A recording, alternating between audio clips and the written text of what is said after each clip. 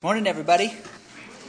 We'll be reading from Philippians chapter 1, verses 1 through 11. Give me a moment.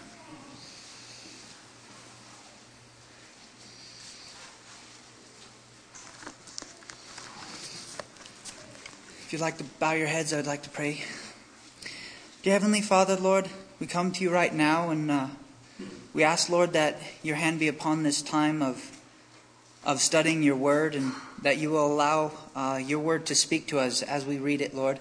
And I ask that you lift up Jackie's message to you, Lord, and we ask that your words be your words, Lord, be permeated in our hearts, that you will enter our hearts, Lord, and our minds, and that you will give us understanding of your word, and that you'll just speak to us, Lord. Allow our lives to reflect you. In your name. Paul and Timothy, bondservants of Jesus Christ, to all the saints in Christ Jesus who are at Philippi, with the bishops and the deacons, grace to you and peace from God our Father and the Lord Jesus Christ. I thank my God upon every remembrance of you, always in every prayer of mine making request for you with all joy, for your fellowship in the gospel from the first day until now, being confident of this very thing, that he who has begun a good work in you will complete it unto the day of Jesus Christ. Just as it is right for me to think this of you all, because I have you in my heart, inasmuch as both of my chains and in the defense and the confirmation of the gospel, you are all partakers with me of grace. For God is my witness, how greatly I long for you all with the affection of Jesus Christ. And this I pray, that your love may abound still more and more in the knowledge and all discernment, that you may approve the things that are excellent, that you may be sincere and without offense till the day of Christ, being filled with the fruits of righteousness which are by Jesus Christ, to the glory and praise of God.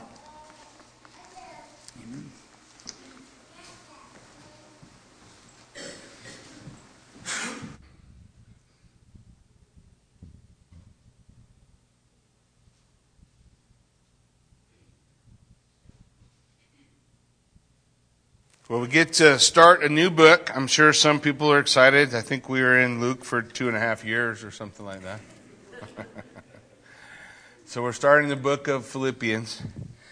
And as we begin this journey, one of the things you want to just kind of keep in the forefront of your mind is Paul's writing this book, Galatians, Ephesians, Philippians, Colossians. He's writing from prison.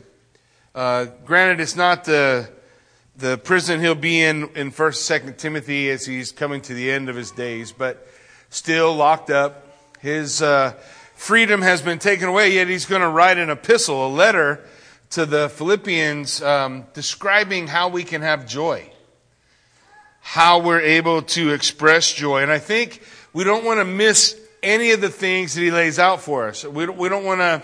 A lot of times we'll come to an epistle and we see the greeting, right? And we say, okay, let's get down. Where's the meat at? Well, if we go too soon, we will have missed the meat. He begins right out of the gate telling us two things that are needed if we're going to experience joy. These are important things. In fact, if some of you who were here when I did the book of Romans, you know I parked on one of them for a whole message. So I went all the way to verse 11 this time and didn't do one word. So we're hopefully doing a little better. The two things that are needed are this: a submissive attitude toward Jesus and a servant's heart toward others. And he tells us that in the first two verses. He says, Paul and Timothy, servants of Christ Jesus, to all the saints in Christ who are at Philippi, with the overseers and deacons, grace to you and peace from God our Father and the Lord Jesus Christ. The submissive attitude toward Jesus starts with the word servants in the ESV, slaves in New King James Version. The word is doulos in the Greek. And doulos in the Greek is the exact word is slave. Slave. It has a very negative connotation for their day. And so he begins with this idea. He's describing what submission to God looks like. What does it look like to be submitted to God? Well, Paul says, I'm a slave. I'm a slave to Jesus Christ. Wasn't that long ago, Bob Dylan had an experience with Jesus Christ. And he wrote a song called You Have to Serve Somebody. And the idea in the song was nobody's really free. We're just slaves to different things. Well, you're a slave to your job, or you're a slave to your bills, or you're a slave to your family, or you're a slave to food, or you're a slave to pleasure. It doesn't make, you pick it. You tell me what it is. I mean, you're the one who knows better than anybody else. But the scripture would lay out for us that what God is looking for from us is an attitude of submission toward Him, meaning that I'm choosing to say I'm a slave to Jesus Christ. Slave to Him. I choose to bow the knee. Now, when we study a word, sometimes, I know maybe a lot of us have a Strong's Concordance and we can look things up, and those are all good things. But sometimes the best way to define a word is to find its antonym. You guys know what that is? It's opposite, right? What's the opposite of doulos? The opposite of doulos is Kyrios. Kyrios is the word Lord. So the opposite of Lord is doulos. And it's an important concept for us to get. Because if I want to experience joy, it's going to start with me being submitted to Jesus Christ. Meaning I bowed the knee to Him. I'm not the Lord. He is. It's the world, the universe, contrary to popular belief, does not revolve around me. Depending on the day you ask Kathy, she'll be happy to tell you that I think sometimes the world revolves around me. But in reality, the world revolves around Jesus Christ. And having a submitted attitude toward Him. Now there's 3 other places, just so we can kind of nail down the idea. 3 other places that Paul uses this same term in describing his relationship to Christ. Romans 1:1, a few years ago we looked at, says, Paul, a servant, a doulos of Christ Jesus, called to be an apostle, set apart for the gospel of God. So the first thing Paul says is, first, I'm submitted to Christ. First, before I have any authority anywhere else, I bow the knee to the Lord. He's the Lord.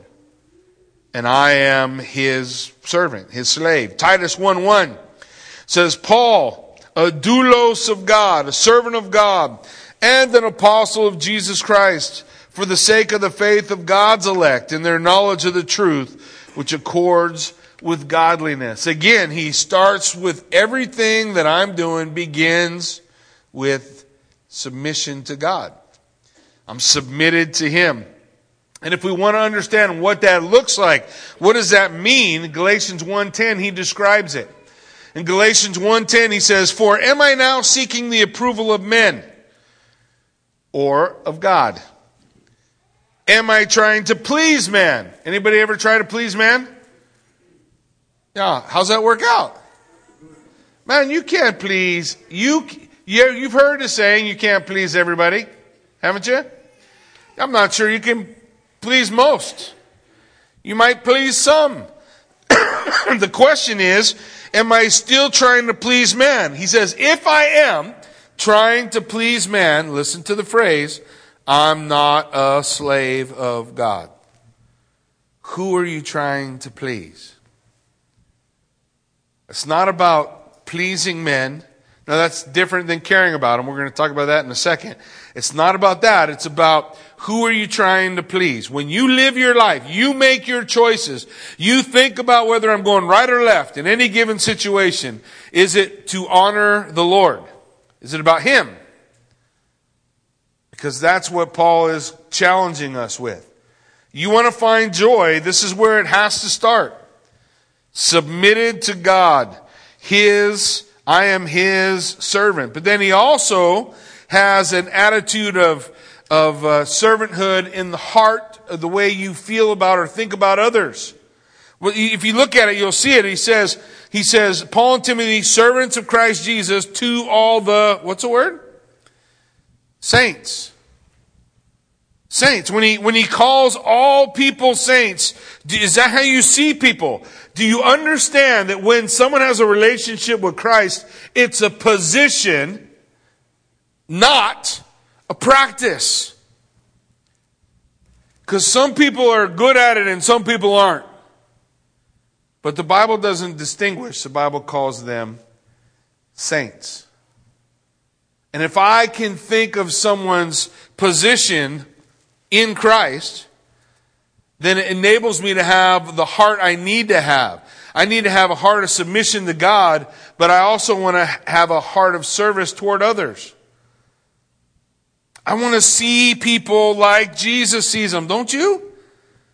Don't you want to see with His eyes? I wish I could put on His eyes. Well, it's a long time ago. There was a song. Well, how's it go? You guys all know what I'm trying to say? No? Kathy's gone, so she's not going to speak from the back, so we're all in trouble. Anyways, the whole purpose of the song was to have my Father's eyes. I want to see like He sees. Now, that's a double-edged sword, right? I want to see sin like He sees sin, and I want to see people like He sees people. I want to see the individual like He sees them. And part of that is being able to acknowledge a person where they're at in their position to Christ. 1 Corinthians 1:2, listen, he says it like this. To the church of God that is in Corinth, to those sanctified in Christ Jesus. What's a saint? To those sanctified in Christ Jesus. In Romans chapter 8, it describes our salvation in 3 terms. Justified, sanctified, glorified. That we're justified by Jesus Christ, that means that's our declaration, that we have been declared righteous. Doesn't mean you became righteous. Okay? Becoming righteous is the next word. Sanctification, that we have been sanctified. So God is making us holy. That's what this life is all about, right? One journey at a time, one step at a time, moving toward the Lord, being sanctified, set apart. God is working and moving in our lives. He says of Corinth, in his opening phrases to the church at Corinth, that he has a lot of problems with. But before he deals with any of the problems, he says, look, you guys are sanctified in Christ, called to be saints. The sooner we get over the idea that we're a bunch of perfect people running around, the better off we're going to be. Now, our lack of perfection is not justification for sin. But part of caring about our brother is being willing to have that conversation. Because you care enough about him. Not because you're offended by how it makes you look. Or how it may reflect poorly on you. But simply because you care about your brother or sister who is a saint. Sanctified by Jesus Christ. And because we care about that, then we want to come alongside and give words of encouragement. Don't we have to get better at that? That's an important thing to gain. It's one of the things I have always loved about my wife. I always call her Pollyanna because I'm the lead around her ankle to hold her on the ground. Otherwise, she'd be floating around everywhere. How great everything is all the time. She's always able, but there's a real strength to that. Right? When we are caring about one another, do we care? Do we see one another as saints? And when we see them as saints, do we recognize that we have a relationship with each other? That word with is kind of an important word. If you look at the text, look what he says. He says to all the saints in Christ Jesus who are at Philippi, what's the next word? With the overseers and deacons, elders and deacons. Bishops, and it's all the same term. It doesn't say under elders and deacons. It doesn't say over elders and deacons. It says with. Because we're all in this together, aren't we? Aren't we all trying to move in the same direction at the same time? Look, one of the greatest blessings I ever had as a coach was watching people on a football team playing different positions, all working together for a common goal. You want to know the difference between a championship team and something else? Is a championship team is all focused, united together, going in one direction. Now we can see that, we can experience that corporately here at Calvary Chapel Buell, as we all get together and we all work together for one common goal. We can also experience that as a body of Christ. But not if we're all going in different directions. Not if we're all answering to a different Lord. But if we're all submitted to the same Lord, then there's one Lord over all, right? And if there's one Lord over all, then He's the authority. And it stops being about who's got top billing on the billboard, right? Or what church is named or isn't named. But it simply becomes about Jesus Christ. So as he's talking about this attitude of service toward one another, we see the way people are, that we are saints and that we are working together, right? We have a relationship with others. It also recognizes the need in our life of grace and peace, right? That's how he always ends his greeting. Grace and peace to you. And a lot of times people talk about that being the Greek greeting and the Hebrew greeting, but it's interesting. In the manuscript that's not in Hebrew, he just says grace and peace. Why? Because if you want peace, what do you got to have first? You don't understand grace, you're not ever going to have peace. You can't go around some other way, because it all comes back to that first phrase. Are you a servant of Jesus Christ? Have you bowed the knee to Him? Is He your God and King? Then if that's true, we can move forward. And because it's true, we can recognize we're with each other. It's not about exaltations, titles, authorities. All that stuff's lost in a battlefield anyway. Don't you know that? If you ever been in a place where the mud is flying and the bullets are whizzing, nobody's getting some special call from the general somewhere telling you what to do. In that position, you do what you do because you love the one next to you. And if you have unity in your unit, you perform well. And if you don't, you don't. And it's no different in the body of Christ. If we're going to perform well, we have to have unity. If we're going to have unity, it can't be about us individually. It's got to be about something else. Jesus Christ said that if He was lifted up, what would He do? He'd draw all men to Himself. So if we could all acknowledge this is our one goal. Our one goal in life is to lift Jesus up. Then it's not about me, and it's not about you, and it's not about your program or your ministry or their program or their ministry or this thing or that thing. We're all trying to do one thing. Lift Jesus up. Then I'm able to kind of rise above all that selfish ambition, right? That's part of our nature. You know, it's not that one of us is any more evil than someone else. We all got it. We all struggle with it. It's all churning around within us. So we want to be able to express that the way that God wants us to be able to express that. We want to be able to acknowledge that these are the way that we ought to flow as believers. So he begins with these two things we need, all of us, to be a servant, bow the knee before the Lord God, and to recognize and serve one another. And then he goes on to list out three things that we need for joy. Three essentials, if you will. Three things that if you lack this, you're going to be missing joy. And the first one, it's interesting. The first one is a lack of commitment to prayer. A lack of commitment to prayer will bring no joy.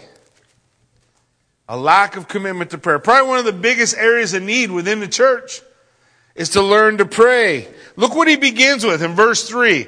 I thank my God in all my remembrance of you. Now you know You know that he's able to see the person next to him as a saint because he says, every time I think of you, I praise God for you.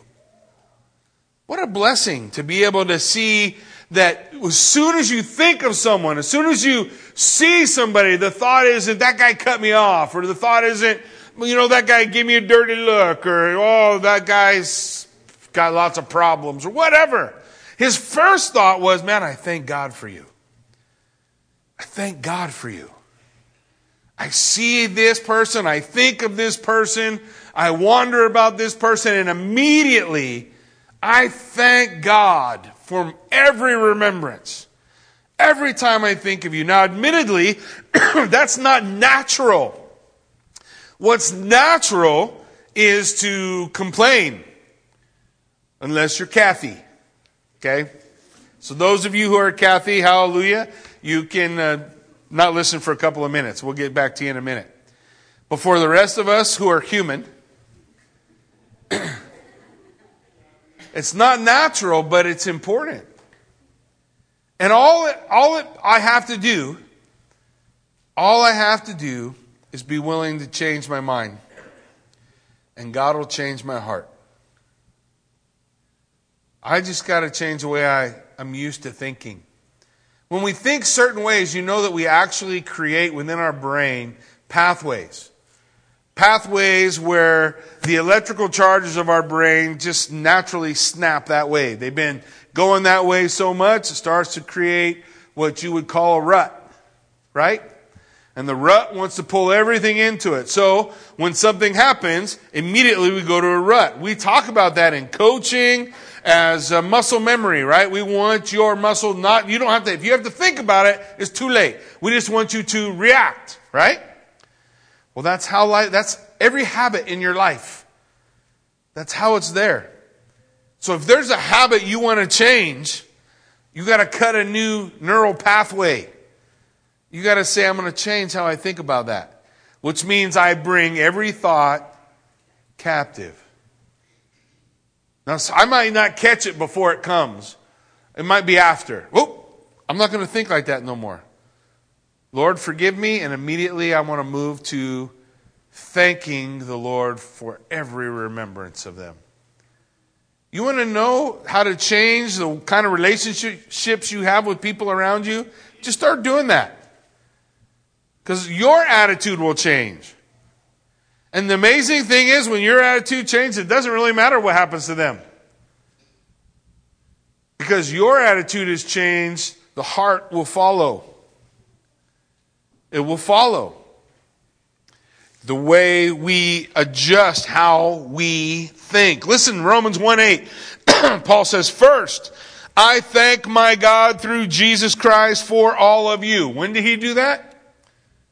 It's the first thing he wants to say in Romans. The first thing I want to say is, I thank God. Is that how we think about our brothers and sisters? It's supposed to be family. I'll never forget a pastor who was sharing, and he had a ministry in the inner cities, and they had a lot of guys from gangs that were coming into church, and one guy, was pretty deep into the gangs, and he got saved, and he comes, and he gets baptized, and everybody's kind of rejoicing about it, and it's exciting, and it's cool to see what God's doing. But little by little, they stopped seeing him, and eventually he was gone. So the pastor kind of reached out to him, hey, what happened? So he got a hold of him. What happened? He says, it's probably my fault. He said, but I had this idea that we were going to be family. And we have expectations. Sometimes our expectations are too high. Sometimes they're right. It's supposed to be family. The funny thing is, here's what we do. We all think that's somebody else's job. Being family. We all think that's what Jackie's supposed to do, but that's not what I'm supposed to do. Or that's what Jason's supposed to do. That's not what I'm supposed to do. That's what Levi's supposed to do, but that's not. No, if we're family, is it only for 2 or 3 of us? Then we're all family, right? Paul, one of the ways to develop that family, that love, that care for one another, is to do what he's saying right here. First thing I do is thank God for every remembrance of you. Every time I think of you.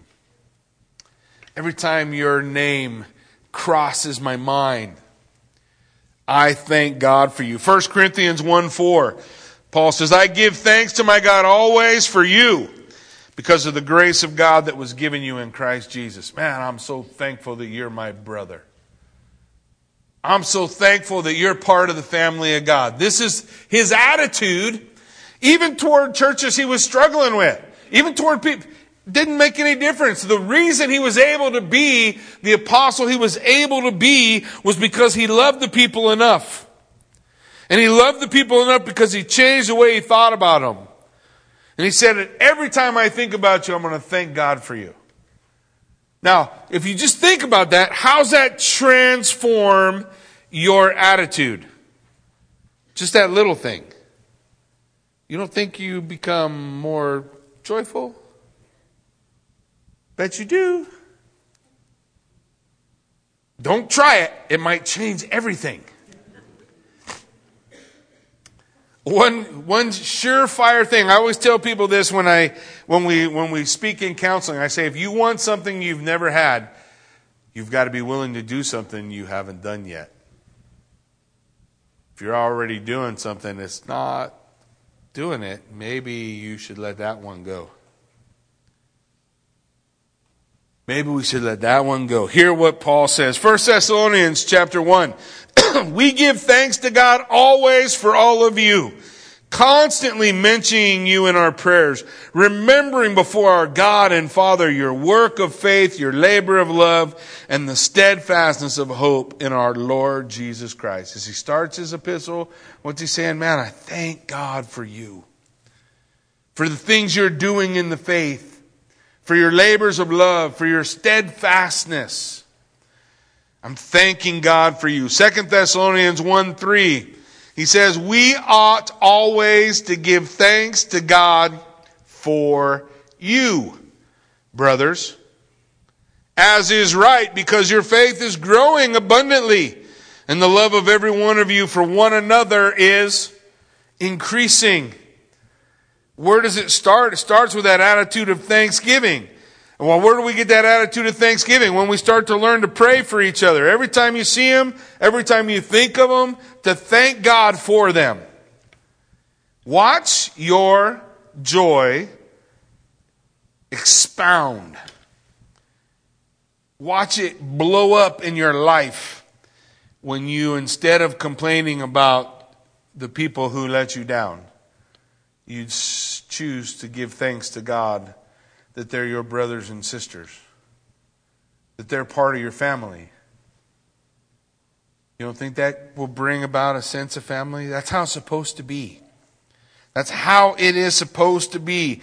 Expressing joy that they're growing, that they're walking with the Lord, excited about their perseverance, that they keep going. In Philippians 1 verse 4, he says, always in every prayer of mine for you, all making my prayer with joy. Why? Because of your partnership in the gospel from the first day till now. What's he saying? Look, I am excited. Every time I pray, I want to pray about what God's doing in your life. I want my prayer to be filled with joy for you because you're part of the family. Because you're part of our family. Now, there's time in family for scuffles. No? You guys don't have one of those families. You guys don't have moderate disagreements in your family? Your blood family? Yeah, come on. So don't worry, there'll be time for those. But we're talking about we want to be able to see something happen within the church that really affects our nation. If you want that to be real, then it's got to be real on the smallest level, on the beginning.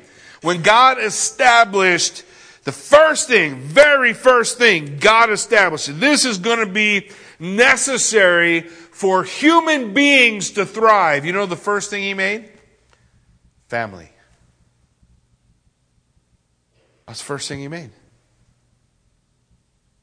a husband, and a wife. He didn't start by establishing government. That comes later. He starts with family. Where's the devil been trying to tear us apart? Family. He tears apart families in the church. He tears apart families in the world. And he wants to tear apart church families. And it starts when we all start bickering about one another or with one another or over one another or whatever. And we are still going to want to deal with all of those things. I'm not saying sweep anything under the carpet. What am I saying? Before you deal with anything, first, you pray for them every time you think of them. Every time they cross your mind. Then when Ephesians says, speak the truth in love, you know what you'll be able to do? It's incredible. You'll be able to speak the truth in love. Why? Because Romans chapter 5 says that the love of God is poured out in your hearts through the Holy Spirit who is given to you. So the more we exercise the things that God's calling us to do, the more love He pours into our life, the more love we're able to express. So if we're having a hard time expressing love, guess what the problem is? Yeah, I got to go back. Have I bowed the knee to you, Lord? Am I trying to be Lord? Have I taken the seat of authority? I need to set that aside. Am I willing to serve you, God, and to serve your people and to give thanks for them every time I think about them? Every single thought. What am I giving thanks for? I'm giving thanks for what God will do and what God has done. Look what he says. He says, look, we want to see God move. Verse 6, and I am sure of this, that he who has begun a good work in you will bring it to completion until the day of Christ Jesus. Do you have confidence that God is able, or are you pretty sure it requires you? Do you ever look at somebody and say, you know, that person's life's such a mess, if they just listen to me, man, we could get that straightened out. I know I felt that way a few times. I've sat on the other side of my desk with people going, what? You won't listen? Why are we meeting? You don't listen? You don't listen? Here's what God says. He who has begun a good work will finish it. You believe that? Now, he didn't say who has begun a good work will make it really easy on you. And there will be no pain or suffering. There will be no tears. He doesn't say that. He says, if I've begun a good work, I will finish it. So we want to be able to see that in others. No? We want to be able to see that. We want to be able to thank God for our brothers. And then not only that, but we want to recognize God's working in their life. Because God's working in mine. I'm not who I was once. Praise the Lord. And one day I'll be able to look back at this time and say, I'm glad I'm not who I was then. Because we're always progressing. No? We need to be. If we're not always progressing, we're moving in the wrong direction. We want to move toward Him. We want to understand. We want to recognize. Man, we want to be able to express joy for one another as we pray for one another and acknowledge that we have confidence that God is able. Right? He's able. He's able. And we want to trust that He will finish it. Because ultimately, guys, if we have no concern for others, then we don't have any joy. In verse 7, he says, it is right for me to feel this way about you all, because I hold you where? In my heart. I hold you in my heart. Long time ago, we I don't know the last time we did one, but we have church directories. I got old ones, go back to 2009. And every once in a while I'll sit down and just go through it. And there's a bunch of names that aren't there anymore, or that aren't here anymore. Some have gone to be with our Lord and Savior. Some are just worshiping other places. That's okay. It's all one big happy family. But it doesn't stop me from going through it and thinking about them, praying for them. I remember one time we wanted to start something. I still would love to see it get off the ground, but we wanted to start something called Warriors on the Wall, where we had someone praying every hour of every day of every week. Someone said, I'll take this hour. I'll watch the wall. I'll pray for an hour. That was the deal. How in the world can you pray for an hour? Grab a directory. There's no shortage of names. And you can roll through it. And all of a sudden you'll start to remember things, right? That maybe you've heard or that you're concerned about or whatever. But before long, man, burning an hour is not hard. When you want to hold each other in your heart. We want to care. If I want to find what's wrong with people, that's not so hard. That's easy. Right? If you spend 10 minutes around me, you'll find everything wrong with me. I try to keep it all out where everybody can see it. That way, nobody's poking too deep. Look, we can always find what's wrong. What is it that Paul's challenging us to do? To meditate on and thank God for what's right. I remember when I was coaching, I had the unique ability in California, the football team in California, I could in 2 seconds find pretty much everything you did wrong. And we may have won the game and gained 10 yards on a particular play. But I could begin with one lineman and work my way across all the linemen for what they did wrong. Did they step with the right foot? What side was their head on during the block? Whatever. There's just a variety of things that were different rules that we did. And I could find every wrong thing. And if I spent practice pointing out every wrong thing, they'd go up on the field to have practice, dejected and ready to quit. So why do we do that in life? So you start to point out not what they did wrong, but what they did right. What they did right. Transformed one marriage in particular that I know about. It transformed the marriage. And we sat down with this husband and wife and we said, you got to think about one good thing for your husband. And she said, I can't think of nothing good. You got to think of one good thing. Oh, I suppose he's here. Okay. You start encouraging him every day for being there. I'm not lying. Transformed marriage. Because learning that practice started to spread. All of a sudden you realize, maybe I'm being a little bit of a butthead. And there's more than just he's here. And we start to appreciate one another. And when we start to appreciate one another, we start to grow. Our love starts to grow. Things start to blossom. And next thing you know, your life is transformed, just like the Bible said. He said, don't let your mind, your life be conformed to the image of this world. Let it be transformed. How? By the renewing of your mind.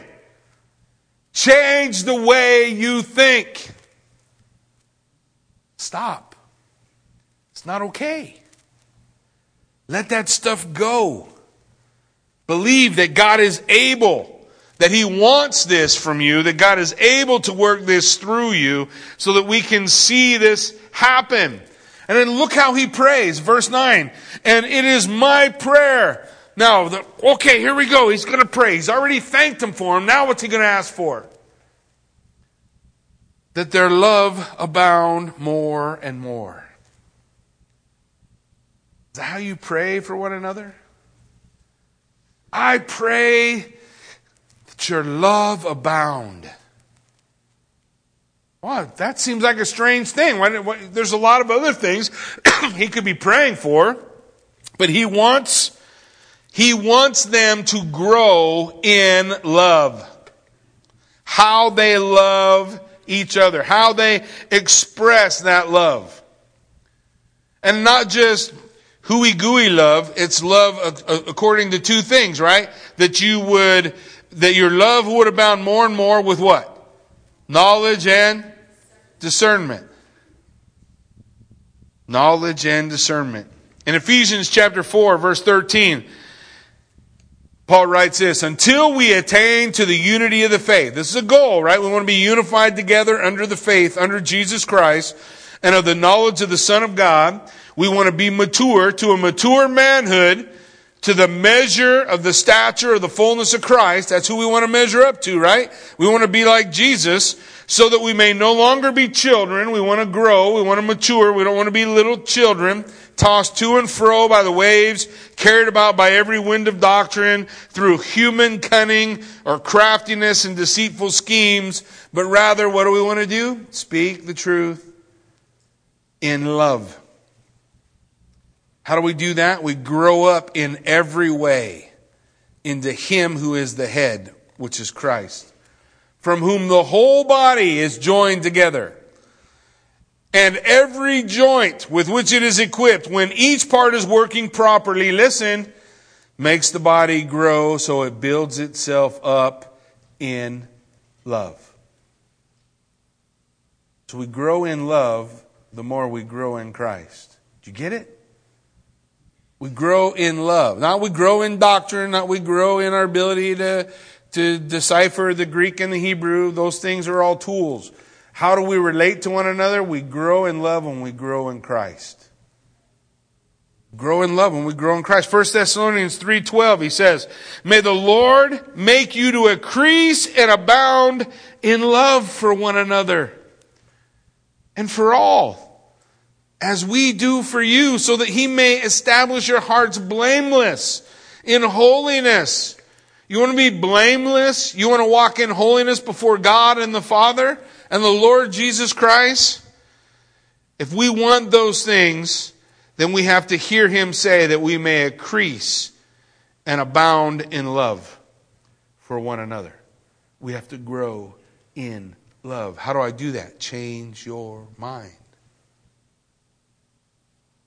Stop. I have to choose to stop being nitpicky. I have to choose to find a way to encourage the body. Edify, build up. How do we build up? In love. 1 John 3:18. Okay, little children, let us not love in word or talk, but how? Indeed. Great. Love you, brother. Love you too. Got the easy part over with. Now, do you love me enough if I'm screwing up to tell me? Do you love me enough if I'm struggling to stay up late and help me out? Do you love me enough to sacrifice some of your sleep? Talk on the phone? Or sit down and have coffee? We get the easy part over with when we say the words. He says, let us not love in word. Let us love in deed. In truth. We all know what this is. If you're married, trust me, ladies, you've said this to your husbands. Right? Hey, cool. That's a nice card. What if we tried that the other 364 days of the year? No? Not you guys? We want to love in deed, in reality. 1 John 4, beginning in verse 7, says, beloved, let us love one another, for love is from God. And whoever loves have been born of God and knows God. Anyone who does not love does not know God, because God is love. In this, the love of God has made manifest among us. We see it, that God sent His only Son into the world, that we might live through Him. In this is love, not that we have loved God, but He loved us and sent His Son to be the substitute, the propitiation for our sin. Beloved, if God so loved us, we ought to love. We know the verses. 1 John 4:17. By this is love perfected in us, so that we may have confidence for the day of judgment. Because as He is, so also are we in this world. Do you believe that? This is how love is perfected. So we can have confidence in a day of judgment. We don't have to be afraid. Why? Because if you're in Christ, you're like Christ. If you're in Christ, you're like Him. There's no fear in love. Don't be afraid. Don't let fear. Fear is a liar, man. That never said a true thing in his life. Every time fear says stop, don't, go this way, go that way. You know anything about riding a motorcycle? Don't ever listen to that. Fear will tell you slam on the brakes when you shouldn't slam on the brakes. Fear will tell you a lot of things, but they're not real. The Bible says there's no fear in love, but perfect love casts out fear. For fear is about punishment, torture. Whoever fears is not perfected in love. And we love, why? Because He loved us first. Where does our love come from? It comes from Him. It's an expression of Him through us. So we're to love. How? He says, I pray that your love would abound more and more in all knowledge. That means a complete understanding of what love is. You have a complete understanding of what love is? 1 Corinthians 13. Park on it. Live there. Read it every day. Read it every 10 minutes. Chew on it. Eat it up. Don't think you already know what it says. That's love. That's how love is. And that we would grow, abound more and more in all discernment. Now, the word discernment is a moral statement. It's a moral statement. It means that we're supposed to understand the morality of it. In other words, we love what He loves. How do I know what to love, what not to love? I love what God loves. How do I know when it's time to hate something? I hate what God hates. I love what God loves. How do I know those things? I got to know Him. How do you know? I can go to a restaurant right now and I can order something for my wife that she'll love. Now, she may not think she'll love it, but I know my wife. I know what she loves. I know what she'd like. I can do it because I know her. Do you know God? Do you know what God loves? Not what you think He should love. Not what, nobody made you Lord. Remember, we got to go back to the beginning. You're submitted, right? Slave. God's God. I'm the slave. I want to love what He loves. And I want to be able to express His love. And I love it. All you got to do is go look at what Jesus did. Every time somebody uppity up said, you know, what are you touching that guy for? What are you sitting next to that person for? Why are you around this guy? It was always about Jesus being there, trying to love people. Never one time in all of that did He ever make an excuse for their sin. Not one time. In fact, often He would say, hey, go and sin no more. Right? Hey, you want to let that go. Yeah, you said, well, you have no husband. You had 5. And the guy you're living with now is not your husband. Jesus was not afraid to talk about sin.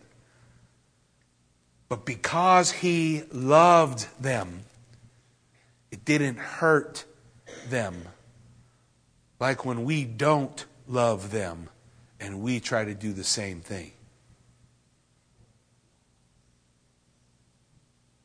You have them in your heart? Your brother, your sister? I hear people all the time, you know, every once in a while people will call me and ask me, Jackie, I'm mad at so-and-so. I want to have a meeting with them. Oh, yay! It sounds like a lot of fun. But my conversation always starts the same way. Have you talked to them? No. I want to do it with you. No. You don't get to do it with me. You don't get to drop a nuke. The first step is not to nuke somebody. There. What does the Bible say? That's right. Face to face. One-on-one. You go to your brother. And you go to him how? In love. Oh. And the only way you can do that, if you haven't been praying for him, if you haven't been thanking God for him, you're not ready to do that. Because you don't love him. You got to change your mind. When you learn to love your brother, all of a sudden you'll start feeling this weird thing coming up. It's joy. What's that? It's that thing we don't feel because we don't do what God's Word says to do.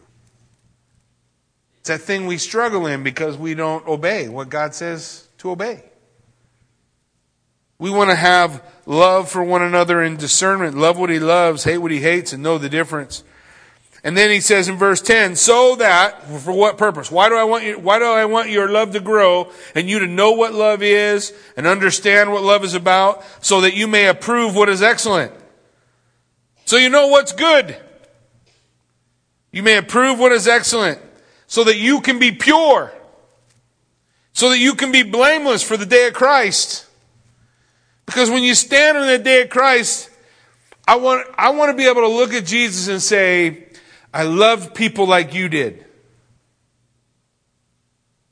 I want to be able to say I rightly reflected who you are. Who I think you should be. Now my opinion is really who you are because I know you. So I rightly reflect you. Remember the parable of the talents?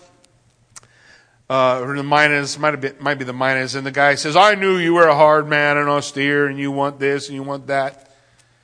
And I think when I read that, you don't know him at all. That's how you think he is?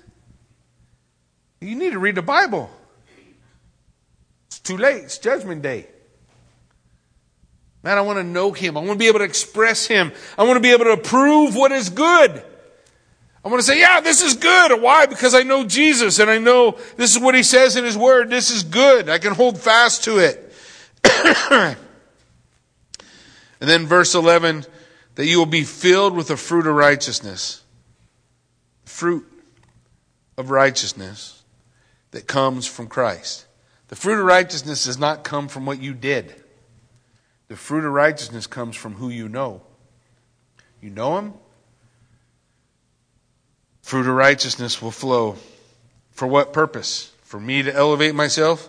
I'm such a good person now. To the glory and praise of God. The source is Christ. The glory goes to Christ because He's transforming us. Because I'm willing to say I'm going to change the way I think. I'm going to change my habits. I'm going to change my cycle of negativity, and I'm gonna do what God's Word says to do. And so He gives us such a great place to start.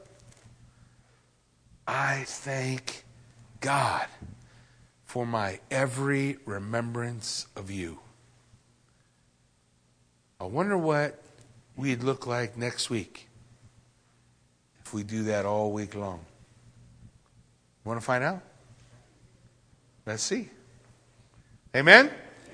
Why don't you stand with me? Let's pray. Father God, we lift this time to you, Lord, and we give you thanks. We thank you for the opportunity to study your word, to come to the comprehension of this challenge that your word lays out for us, God, that we love you when we love each other. When we are able to express the reality of being a family of God with one another. We recognize it's part of what we all do. For one another, to one another, with one another. And when we think of someone, if the first name that popped in your head, I guarantee probably somebody you're mad at. So that's a good one to start with. I thank you, God. Every remembrance of them. Watch God change you. Watch God's light come into the darkness. Watch it push away the shadow, the taint, the tint in our hearts.